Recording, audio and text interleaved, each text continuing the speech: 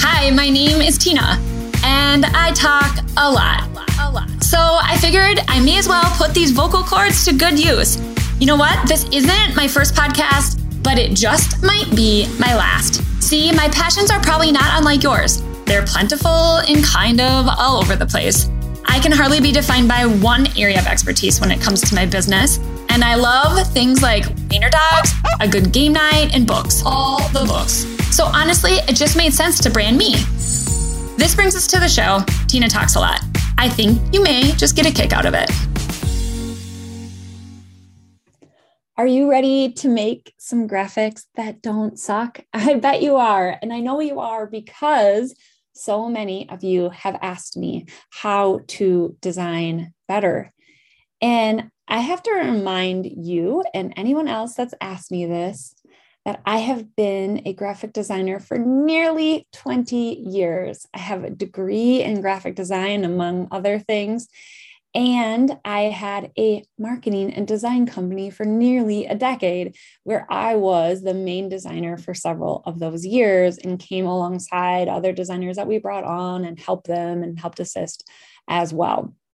Now, just because I have all that street cred when it comes to graphic design, it does not mean that you cannot you aren't able to match my design skills. I 100% believe that you can. And I've started to watch some people that have been under my guidance be able to perfect their design and see some of the ways that their designs can be better and look even more professional.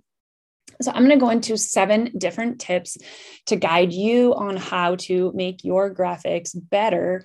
And it's a work in progress. I love this quote by Salvador Dali. It says, "Have no fear of perfection. You'll never reach it." And I can honestly say that even as I design every single day, there's times that I'm like, oh, I don't know that I totally hit the mark here. And I want to be better and better. And so I am absolutely a student of design on a regular basis. And once I find a design that I absolutely love, or a designer that I love their work, I will follow them and I will figure out the ways that, what is different about their design than mine? And what could I shift, tweak, change about my own designs to make them even better? So always learning. Now, the first tip that I'm going to dive into is keep it simple. White space is your friend, and the best design has limited text and graphics. If you are making graphics for social media, some of the content can be placed in the caption. Not all of it has to be put in the graphic.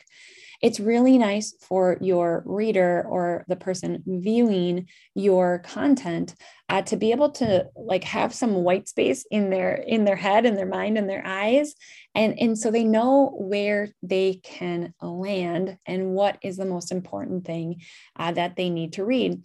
If your content has 5 different calls to action or several different words and people are pulled all over the place, they'll just simply scroll on by. Now, if you're designing something that's going to be in print, this same thing applies. Keep it really simple. If there is a lot of information you need to get to someone, then put it all on one side, easy for people to read, but have the other side be beautiful and fun and engaging, and people will want to pick it up.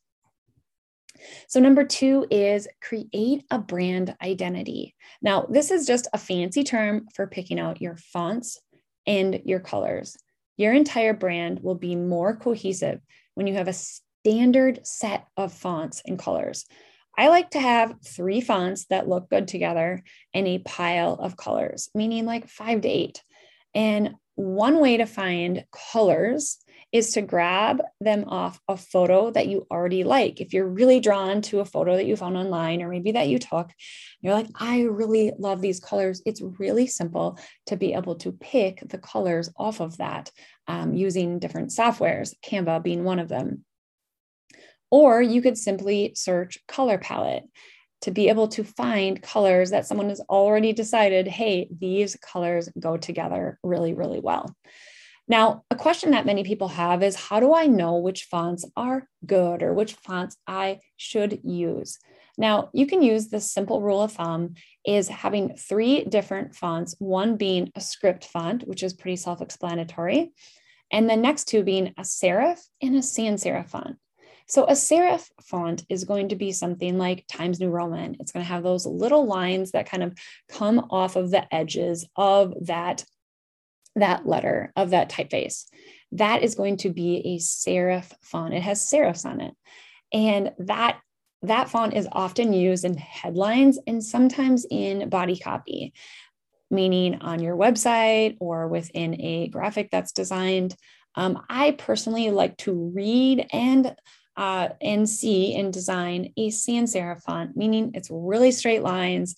You're not going to see those little extra little pieces hanging off the font. So when you choose all 3 of it, it gives you a really great variety of things, of fonts to use when you're designing something for your social media. Now, can you veer off of your colors or your fonts? Sure, you can.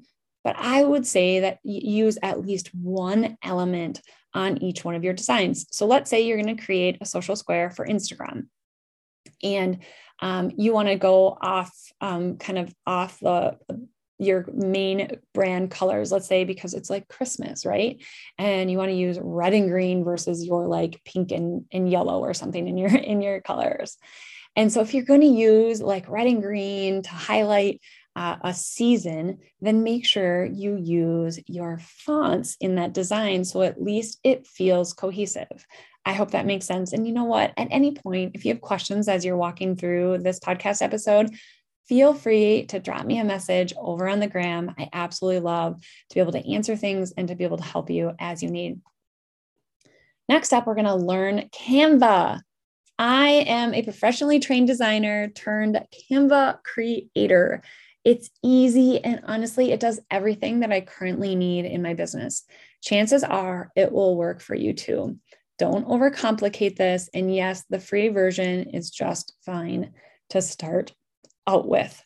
I love me some Adobe Illustrator or InDesign. I think using something like that when you are selling a product is fabulous and great and needed.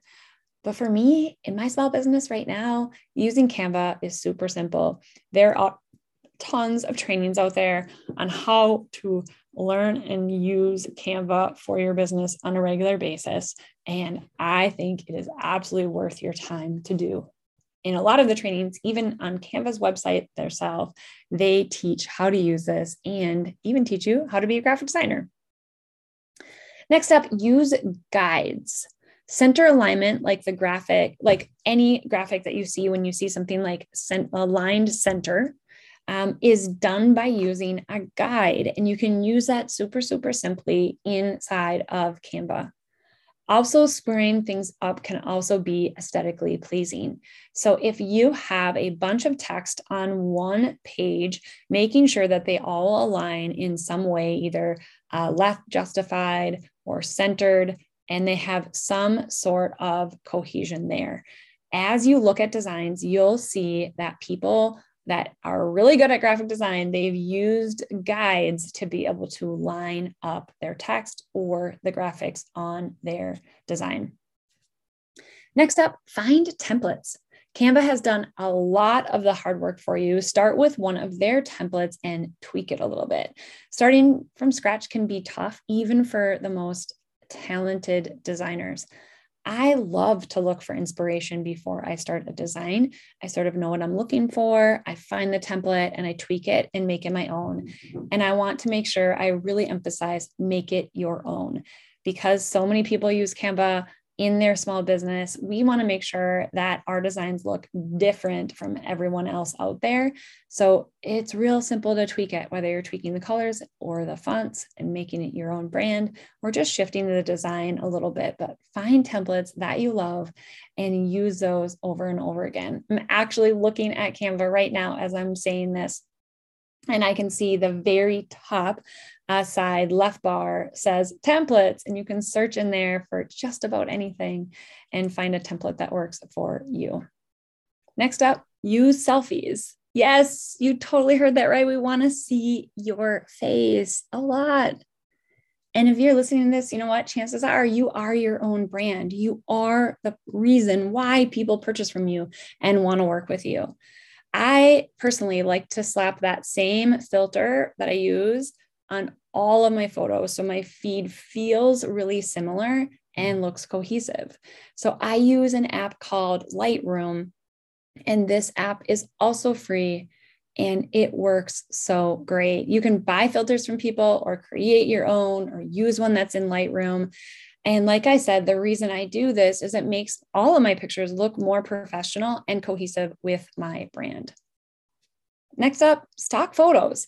Not all pictures can be of you. Sometimes you're going to have to grab some photos off of another site that is either free or you're paying for them so that you can have your brand look more cohesive and it matches you. So stock photos are super easy, super simple to grab up. I love going to a site called Unsplash. They're everywhere. And like I said, some are free, some are paid for. And what's really nice is you can make them your own. You can slap a design over the top of it, words. You could put a filter on that picture. You can simply make it your own. And it really costs me nothing. It costs me some time, but can be really simple. If you scroll through my Instagram feed, you can see several different photo examples of this where it does still feel like my brand, but it's not a picture that I took. Now, I hope that this helped you be able to get a little bit more creative, tweak your designs a little bit more, and use this as a reference on those days when you just are not feeling super creative and you need a little bit of extra help. I'd love to carry on this conversation with you over on the gram. You can find me at Tina Pettis just about anywhere. And I'd love to help you make graphics that don't suck.